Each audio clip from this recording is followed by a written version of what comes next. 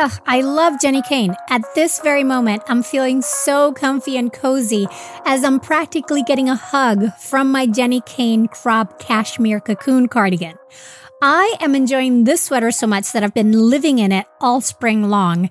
And with Mother's Day just around the corner, this is a feeling you can gift all the well-deserving moms-to-be, and mother figures in your life by giving them the gift of Jenny Kane. Along with bringing you this episode, Jenny Kane is a California brand through and through, and their staples make getting dressed so super easy. Think minimalist and effortless, but totally refined. Jenny Kane means luxurious cashmere sweaters, iconic accessories, elevated versions of your everyday basics, plus the most incredible home essentials. For a limited time, Birthful listeners get 15% off their first order. Go to jennykane.com and use the code BIRTHFUL15 to get 15% off and support the show. Jenny Kane is known for their quintessential sweaters, with their cotton collection providing you with the perfect everyday pieces as the days get warmer. But they also have gorgeous sundresses in a variety of silhouettes for any occasion and spectacular sandals to go along with them. Find the perfect Mother's Day gift or curate your new spring go-tos at jennykane.com.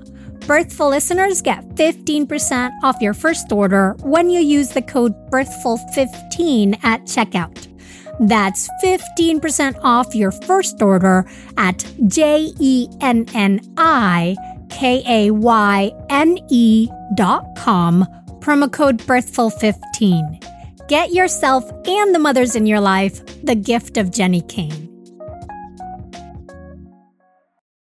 Pregnancy and postpartum are some of the most nutritionally demanding times of your life, which makes sense because you're basically acting as your baby's pantry while pregnant or nursing. That's why the quality of your prenatal supplements is so vitally important. Hands down, the one I recommend is Needed. So I'm thrilled to say that if you use the code BIRTHFUL at thisisneeded.com, you can get 20% off your first month of Needed products. Needed is the #1 nutrition brand recommended and used by me and over 4,000 practitioners, from nutritionists to midwives, functional medicine doctors, and OBGYNs. Needed is for anyone trying to conceive, pregnant, postpartum, and really, this is goodness you can use even before and beyond the perinatal years. Along with prenatals, Needed offers premium supplements for every stage, from egg quality support to a lactation support plan, a stress and sleep support plan, and a gut health plan.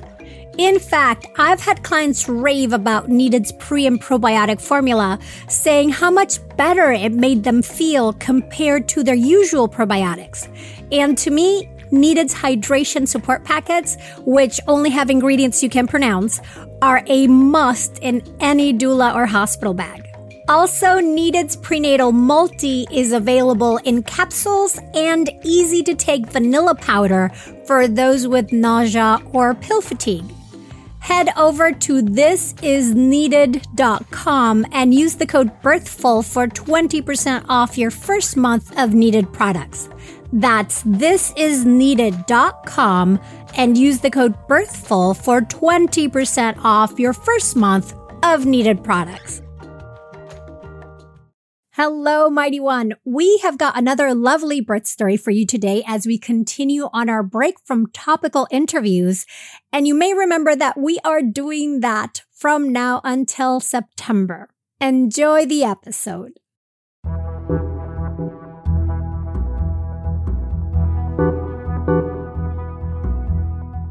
Welcome to the Birthful Podcast. I'm Adriana Lozada, and today we continue on our birth stories for the summer series. Criselda Fernandez is here to tell us about her 3-day-long birth that she describes as amazing and transformative. Find out what helped her get through the frustration of not knowing when it was really going to start and how tearing was the one thing that caught her off guard. Stay tuned. The Birthful Podcast, talking to maternity pros to inform your intuition.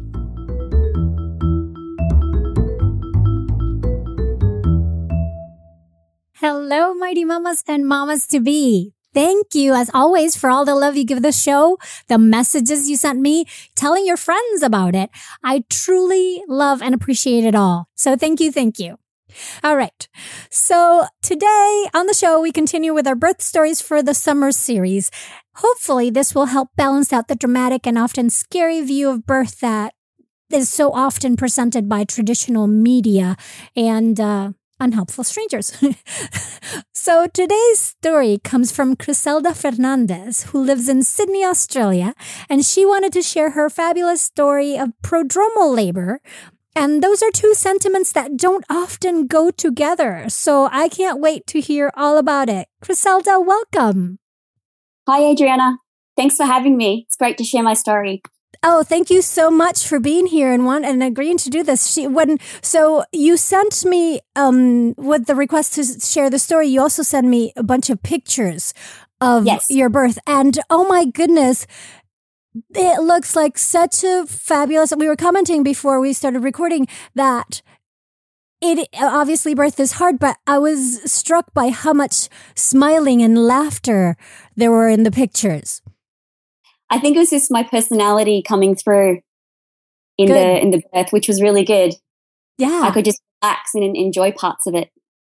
I'm so glad. So let's jump right in. Tell me a bit. Tell me, how did this all start? And you said it was a really long birth. So how did you even know you were in labor? It started with when I was 39 weeks. I had a pregnancy massage on the Tuesday afternoon.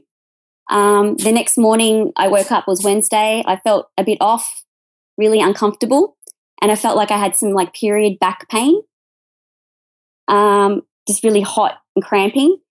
That morning as well, I went to the bathroom and I had lost my mucus plug, so I knew that was a definite sign that labour was approaching. We called the midwife at that point just to let them know that things were progressing with the mucus plug, and they were like, oh, that's fine. You could have a baby, tomorrow or in a few days' time. Just keep it going about your day and relax as normal. During that day, that's when the contractions started. So they really just started really slowly and weren't really that uncomfortable at all. So I just went about my day as normal. I tried to walk around a lot. That was one thing I wanted to keep doing, was keep active, keep upward, keep moving around with each contraction. But by the end of the day, when my partner came home, she was like, oh, we better start timing these. These are starting to get more regular. So we timed them, and they were actually starting to become every 20 minutes and then every 10 minutes. So once they hit every 10 minutes, they stayed that way pretty much for all of Wednesday, then all of Thursday, and then until Friday morning. I actually had my scheduled 40-week midwife appointment. During that morning, I was really exhausted because I hadn't had any sleep. I couldn't really sleep. I'd rest through between the contractions, but I couldn't actually fall into a sleep at all. Right, because they're coming every 10 minutes. Yeah, exactly. So when I'd start to doze off, there'd be another contraction again. And so with each contraction, I actually had to get up and I would move to the end of the bed and I would put my head down and sway and sway my hips and really focus on my breathing at that point. And then my partner would also apply counter pressure to my back. And that's the way I could find I could get through each contraction, by doing that. Mm-hmm. Because they were uncomfortable enough for you to, you couldn't just ignore them. You had to focus during them. Exactly. Okay. Exactly. So basically because I was so exhausted, I think I just had a moment and I kind of broke down and started crying and saying, I can't do this anymore. I'm so over this, because it had been the 2 days already. And that's when my partner she kind of grabbed me and refocused me and said, I really believe you can do it. And I think at that point, I knew I had to keep going. There wasn't any other way. So I just kept remembering that I would say in my mind, surrender, and I would just let go. And I think that really helped with my mental focus.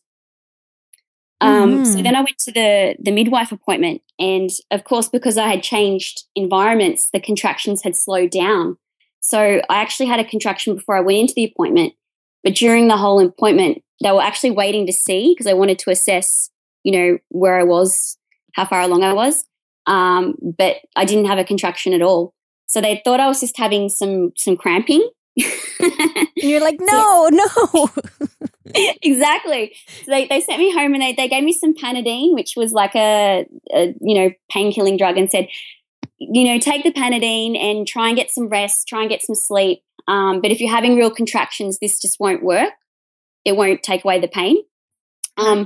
After the midwife appointment, I actually went to my acupuncture appointment because I've been doing acupuncture all throughout the pregnancy, and I found that really helped. So I actually sat down in a chair and had the acupuncture needles put in, but then the contractions started up again. So I would have to jump up, and my acupuncturist would actually do the counter pressure on my back to help. So that was really good. But they started up again every 10 minutes, and she was like quite excited because she's like, this is really progressing along. And she was really happy to actually give me acupuncture because she's so into birth as well. And she'd never given acupuncture to a woman in labor before. I find that it's funny that you bring it up because, when you have like days of birth like this that you're talking about, that things are kind of going but not going and not jump starting. I find that an acupuncture field trip can be really good. So I love that you're in the same boat with that. Yeah, a lot of stopping and starting. That's how it felt, like it would just stall. Yeah. And just felt kind of a bit frustrating.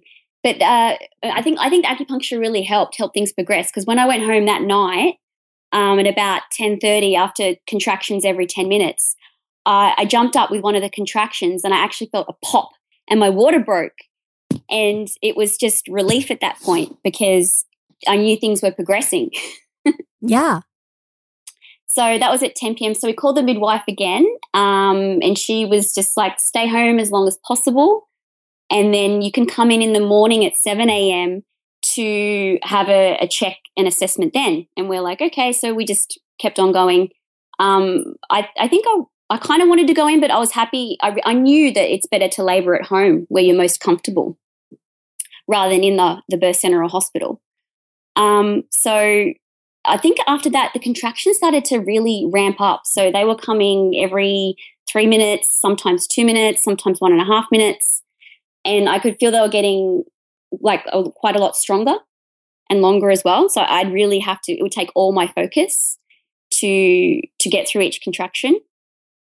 Oh, and when we called the midwife, it was really funny because she wanted to speak to me to see if I could talk through a contraction. And she actually said to me that you're too polite to be in labour. Which I just always remember that. So, and I mean, hearing that at the time was kind of frustrating because it's like, yes, I'm in labour. I've been in labour for 3 days. Right. And I think it's that I can't even say the word, distinction between early labour and active labour. And I think, yeah. Go ahead.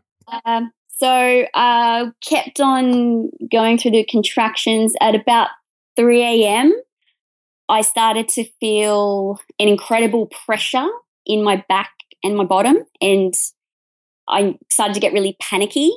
And that's when my partner noticed, okay, I think we better go in. She noticed a real change. So we called the midwife again, and she was really reluctant, but she's like, okay, you better come on in. So we went to the birth centre and just set up the room, and I was just walking around and still going through my contractions. And then she did a check to see how far along I was. And when she did the check, she said I was 6 centimetres dilated and that my cervix was completely soft. So, I thought I did a really good job. Yeah, absolutely. So then after the check, I think she actually suggested or kept suggesting to get in the bath, but I don't know. I wanted to have a water birth, and I knew that I would get in the bath at some point, but I was just really focused on walking through each contraction and doing the hip sway.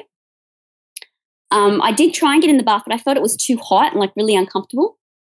But then eventually I got in and I stayed in, and there was a bar above the bath, and I was like, what is that there for? But then I realized because what I did was I grabbed onto the bar, and it really helped when I started pushing because I just focused faced the wall and just focused and held onto the bar for dear life. So basically, I went through a bit after that. I went through the pushing. It took me a little while to get a hang of that, but I mean, it was just an hour and a half, and then Lily was born. Yay! Welcome to the world, Lily. Yeah, it was really good. Fantastic. Let's take a quick break here, and when we come back, I've got so many questions for you. Diaper rash. It can be a truly uncomfortable experience for a baby, and so I find that one of the biggest conundrums when diapering is figuring out what diaper cream to use. So many options are thick and goopy, making them hard to apply and hard to wipe off. But I can personally say that this is not the case for Dr. Mom Butt Balm. Dr. Mom Butt Balm is a pediatrician-approved skin protectant that is free from dyes, preservatives, and zinc oxide, designed as a breathable formula to help maintain an optimal skin barrier while allowing the healing to occur. This butt balm was developed by a mom who is also a doctor, hence the name Dr. Mom Butt Balm, when she couldn't find any traditional products that worked for her baby's persistent diaper rash, and she wasn't about to settle. So she created Dr. Mom Butt Balm to go on smooth and be easy to remove while also being gentle on your baby's delicate skin. With Dr. Mom Butt Balm, you can say goodbye to excessive wiping to clean your little one's already chafed skin. Dr. Mom Butt Balm is so soft and goes on so smooth that you'll only need a small amount instead of having to layer on a thick goop. Plus, it has a lovely minty scent. Learn more about Dr. Mom Butt Balm at drmombuttbalm.com. That's drmombuttbalm.com, or look for it at amazon.com. With Mother's Day coming up fast, are you looking to get your mom, grandma, or mother figure a gift that they'll actually love? You know, something that is treasured instead of dying out or collecting dust? If so, you need to know about mylifeinabook.com, which is a service that helps turn their life stories into a beautiful book that can be passed down. How amazing is that? And the process couldn't be easier. Basically, if they can use email, they can create their book. Every week, My Life in a Book will send them an email with a prompt question to get them started. And if they don't like the question, they can easily edit it or change it. We gave a My Life in a Book to a family member that always wants to document all family get-togethers through images. And let me tell you, the process of sending the gift was super simple, even letting us choose the date we wanted the gift to be sent. I'm so looking forward to discovering stories about her youth, her adventures, and the challenges she has overcome. And since My Life in a Book lets you add an image with each answer, she can now share the story that goes along with her many photos. Another great thing is that the answers can be edited at any time before the book is printed, in case she wants to add anything else. Check out mylifeinabook.com and use the code BIRTHFUL at checkout for 10% off. Create an unforgettable gift for your mom this Mother's Day. That's mylifeinabook.com and use the code BIRTHFUL for 10% off today.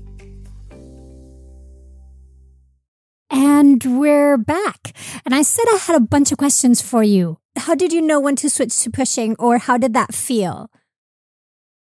It was, so when I got into the bath, there was no more pain. It was just really a lot of just pressure or uncomfortableness. This is a lot of pressure in the back area. So the midwife was kind of guiding me through, and, you know, she's sort of suggesting how to push, you know, and to push with a contraction, because that's, you know, if you put more effort into it that way, you're going to get more out of it. And then she was sort of explaining how the baby's head sort of comes, you know, it moves forward and then it goes back again, and then it moves forward a bit more and then moves back again, but doesn't move back so much. Yeah, I call it the baby cha-cha. Yeah, exactly. Cha-cha. I like that one. Oh, one thing was when her head came out, so it would have probably just been before the picture you saw, she had a nuchal hand. So her hand was up by her face. Aha. And she came out that way. So I think that's what the whole early labor was all about, the fact that she had a nuchal hand. Yeah, that her head wasn't putting equal pressure on the cervix, but actually her hand was kind of in the way, you mean? Yes. That's probably why the stopping and starting of the contractions and why they didn't, speed up and become regular. That makes sense. So that was interesting. The student midwife actually got a bit of a shock when she saw that the nuchal hand was there. She was kind of like, oh, what do we do with that? But they didn't do anything because she just came out like that. Yeah. She just comes out saying hello, waving hello. Exactly. Yeah. And I'm glad you mentioned when her head was coming up, because that reminded me of that awesome picture. And I want the listeners to go to the link or the picture that I'm putting on the show notes. We'll make it so that you guys can see it. It is. I've never seen that picture before. It is. So you describe it. So it is Lily's head that's emerging, and it's through a mirror. And I guess the midwife is holding the mirror underwater, and it's captured Lily's head. Right, because you're in the tub, and you're kind of like on your knees leaning forward.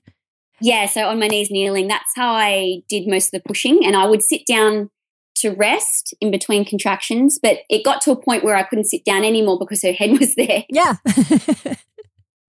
But it is incredible because you're kind of, you can see most of her head is out, and then there's, since you were leaning forward, as you say, the mirror is sort of underneath the water, pointing towards the head so that the midwife could see it. But the photographer took the picture from above, so you can actually see her face in the mirror. It's amazing that she was actually able to catch that photo. It was great. I think because they were doing checks a lot, like after each contraction, they would check the progress. And they were doing a lot of checks with the Doppler as well on her heart rate, just to make sure everything was okay. And when you say check the progress, were they doing vaginal checks or just looking with a mirror? Oh, it was completely hands off. When I was in the bath, and they told me that. They said they have a hands off policy while you're in the bath until the baby comes out, and then we kind of step in and help out if necessary when the baby's born.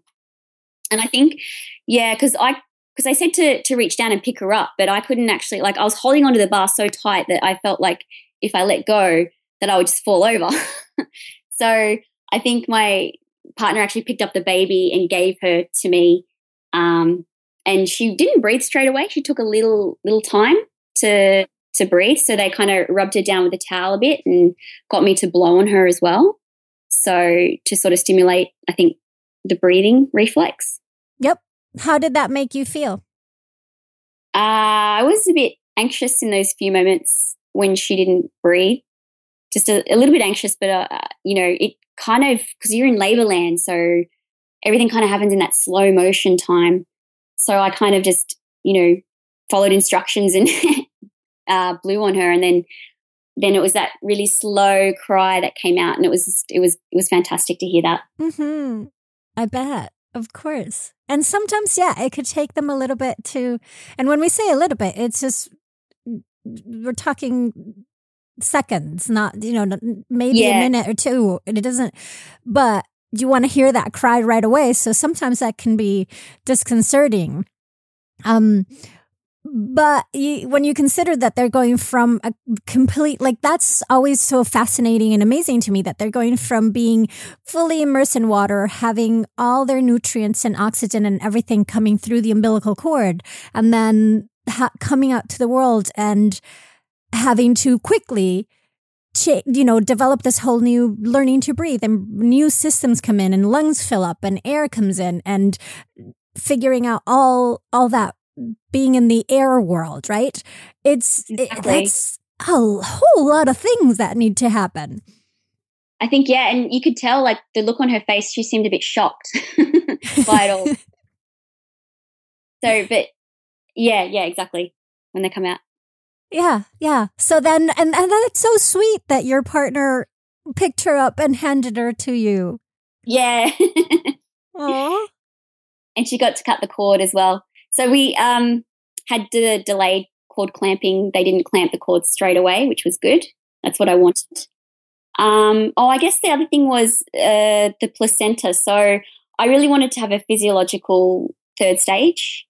So when I said that, they explained to me that hospital policy was that they only allow, 30 minutes, and then they actually have to surgically remove the placenta or manually remove it if it doesn't come out. And I did not want anything like that to happen. So they allowed me like 15 minutes to see if I would push it out. But I think I was just so exhausted by then that eventually I just had the shot of oxytocin.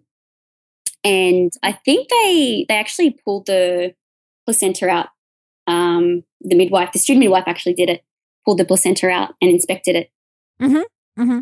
And with that, I'm still trying to learn more about the fabulous placenta, because the placenta is up in the uterus, right? And it's attached to the uterus. So it kind of, once it releases from that, it still has to get out from the uterus into the vagina and then come out.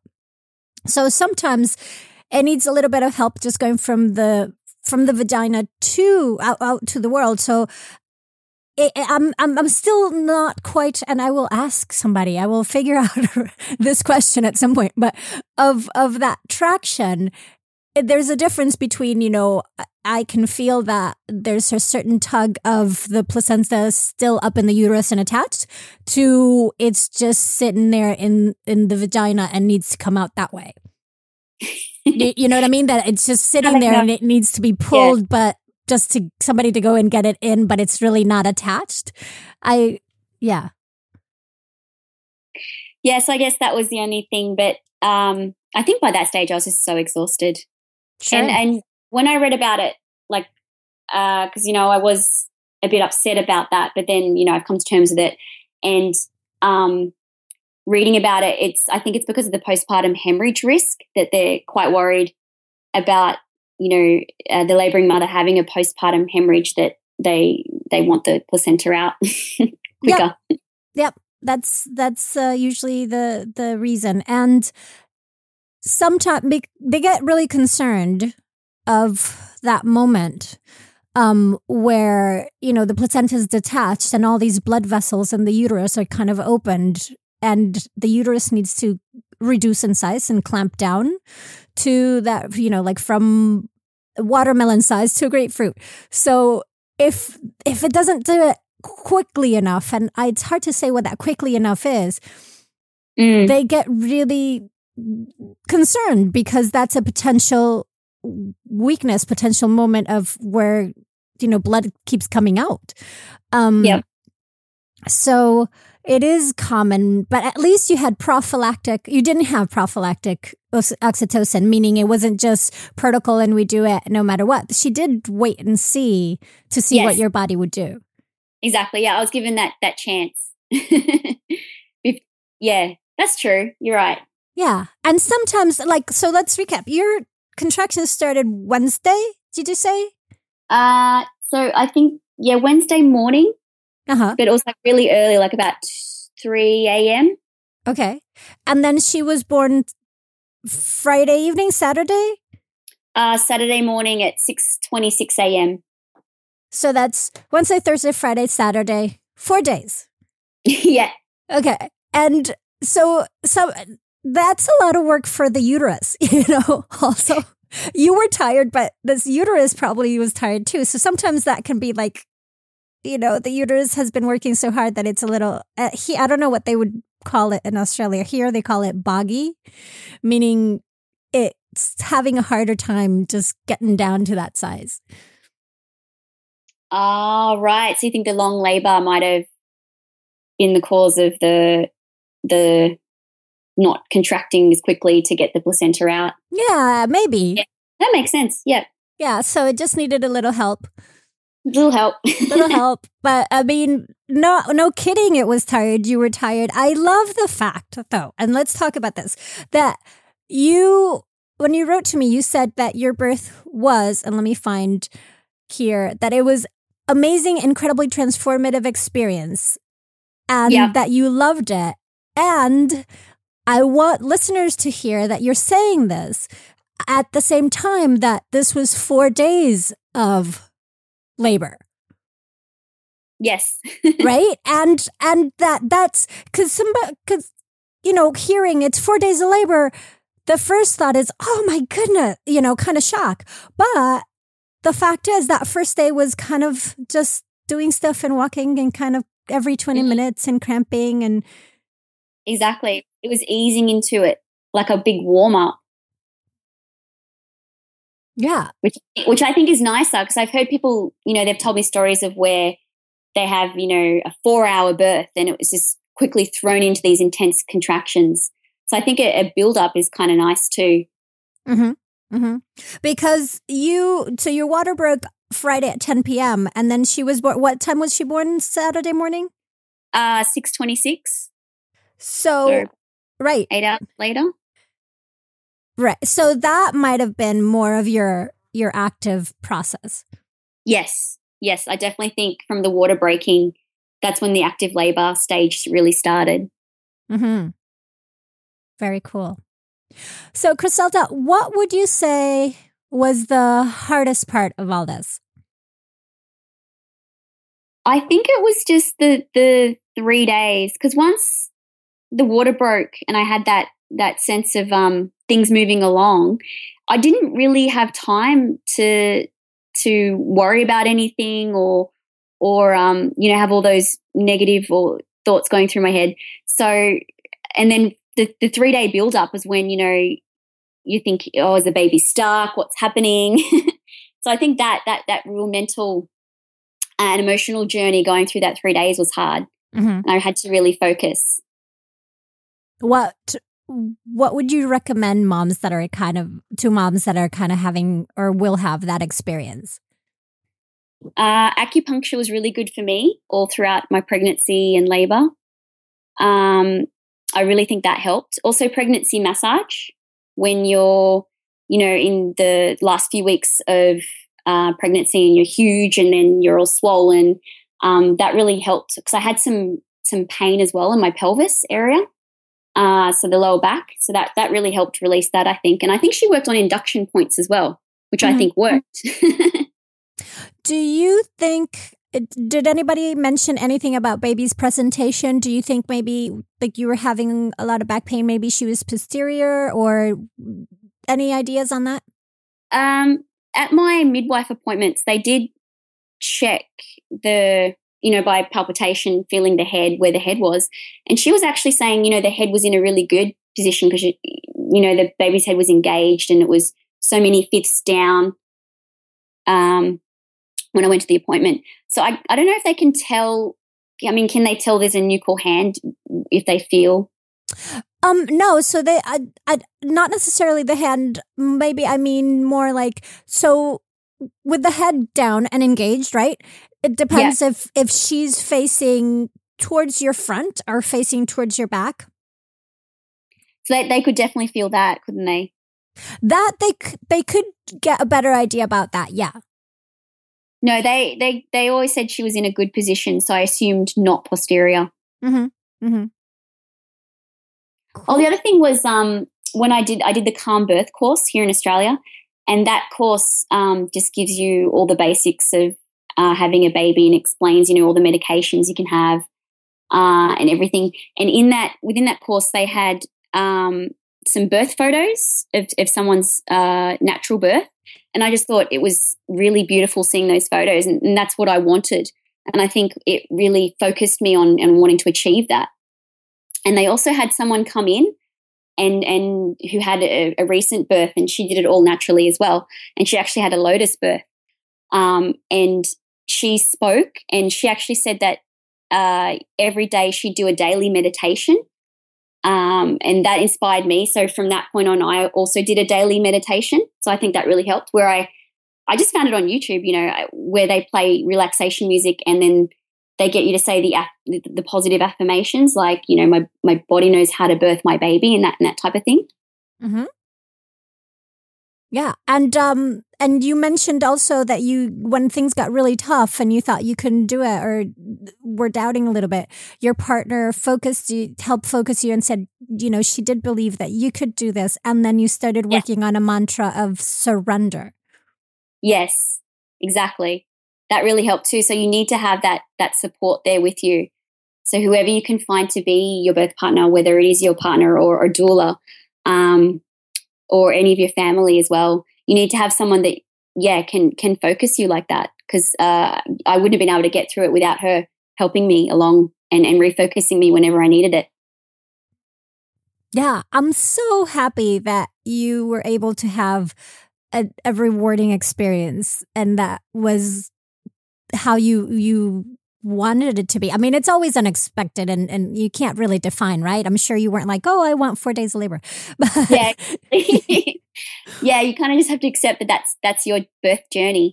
But at the end, point, I was so happy because at no point did I ever think or want, felt like I needed to have an epidural at all or to have that sort of pain medication. So, I mean, that I'm really happy that, I was able to do that.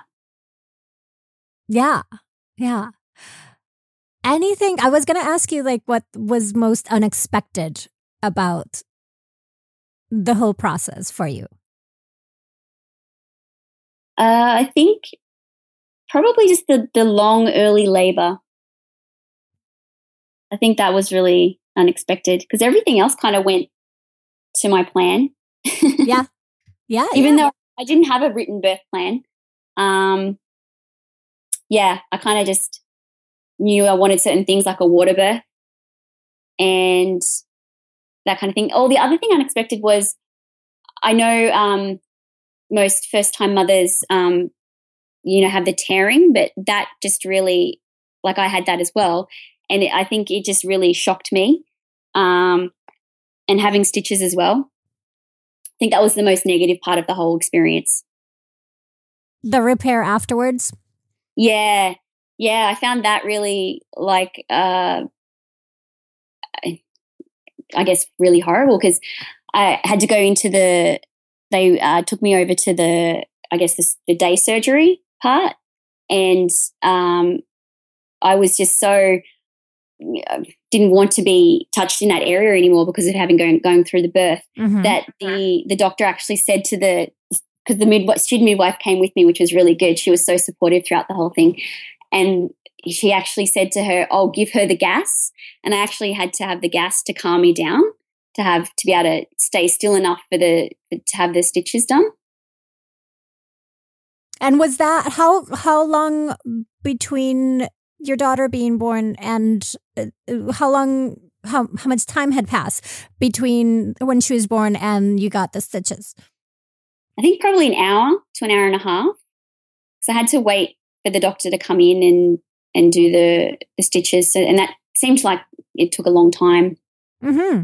Also, I had the skin to skin. So I had the hour of skin to skin with her beforehand. So which was really yeah. Do you have any idea how bad, like what the tearings have different degrees depending on how deep they are? Yeah. And the 2nd degree tearing. So not so bad. Yeah, not so bad. But it is. I mean, so you've with the sensation of the contractions, like that has a rhythm to it that comes and go, and when it goes, it's gone, and there's a flow to it, and you can prepare to it. Whereas I find with the stitches, it's just disconcerting because you don't know what's going to hurt, when it's going to hurt, how it's going to hurt, and everything's very tender, like you say. Yeah. Yep. Exactly. Yeah. Yeah. Did you feel? Why, go ahead. That's why I think because after that I felt like. I don't know, I had, accepting that I kind of felt like my body let me down in a way, because I tore after the birth. I went through this perfect birth and then, I had this at the end of it. So that I really felt like my body let me down. So it was kind of hard for me to accept that had happened. And so when I discovered your podcast, and I think the very first episode I listened to was Protecting Your Perineum. And that it kind of helped me realize all these different things, like your body's actually designed to tear in a way to help. And that's, the way you birth. Yeah. Tearing is very common. it really helped me accept that, which was good, and move past that. Good. And I think it's important to make the distinction that you don't necessarily feel the tearing when it's happening. No, not at all. That's why I was so, surprised and shocked when they told me about it. Yeah, there's so much going on there that, beforehand, it feels like, oh my gosh, that's going to tear. I'm going to feel it. It's going to be horrible. But there's so much other things going on that there's lots of blood in the area, meaning it's creating, the tissues are a little bit swollen. So there's less feeling of the specific tear. You're feeling a baby going through. You're not feeling the tearing happening. Exactly. And I guess just the sense of achievement that you feel after birthing the baby. And, for days or even a few weeks after, I could still feel that sensation of the head moving through. It's just amazing. Yeah. That's so cool. So yeah, the stitching sucks. It does. There's no two ways about that one. But, and it's unfortunate that, like, I find every place does it a little bit different. Like here in the States, they wouldn't wait an hour or so to do it. They would do it right away. Right. And sometimes like the midwives will stitch. So it's interesting that all the nuances of the different places. Yeah, that they had to call a different doctor, and I think he was more the expert in stitching. Good. Well, you got some really nice stitches, I am sure. Yeah, exactly. Fantastic. Griselda, is there anything else that you would like to share about your story and your experience? I think the only other thing was the postpartum period. So I think I prepared so much for the pregnancy and getting through the pregnancy, and then for the birth, which was the main event. I didn't really prepare at all for the postpartum. And I think that really, I was shocked by that, having to look after a newborn. So, and dealing with, the lack of sleep. And I still had a bit of insomnia after the birth as well. But I think I kind of overdid it in the postpartum. Like I got back to just doing normal things straight away instead of taking that time to rest mentally, emotionally, and physically after the birth. And so that's why I was like, if I did it again, I would take that, like saying the fourth trimester, really, really devoting that time to having that rest. Mm-hmm. Yes. Oh, so vital. Exactly, yeah. Yeah, and we just want to get to life as normal and consider that we're not quite doing anything when it's important to reframe that where you are doing incredible things. They're just happening. It's not your brain doing it. It's your body and emotions and, other parts of you doing it. Exactly. Yeah. Because cool. I didn't stay in the hospital. I got released, we went home the same day, about 3 or 4 o'clock that same day. Wow. Yeah, exactly. So I felt like, you can just go straight back to normal. But no, it's like a whole new chapter of your life because you've got this brand new newborn baby to hold and learn to love. Yeah. And that requires your attention constantly, night and day, 24 hours. Exactly. Yeah. And the breastfeeding every 2 hours as well. I think that was a new experience.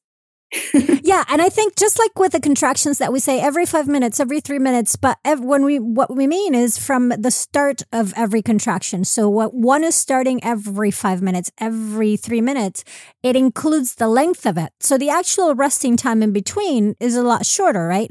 With breastfeeding is the same. When we say every 2 to 3 hours, it means that the baby's going to start eating every 2 to 3 hours.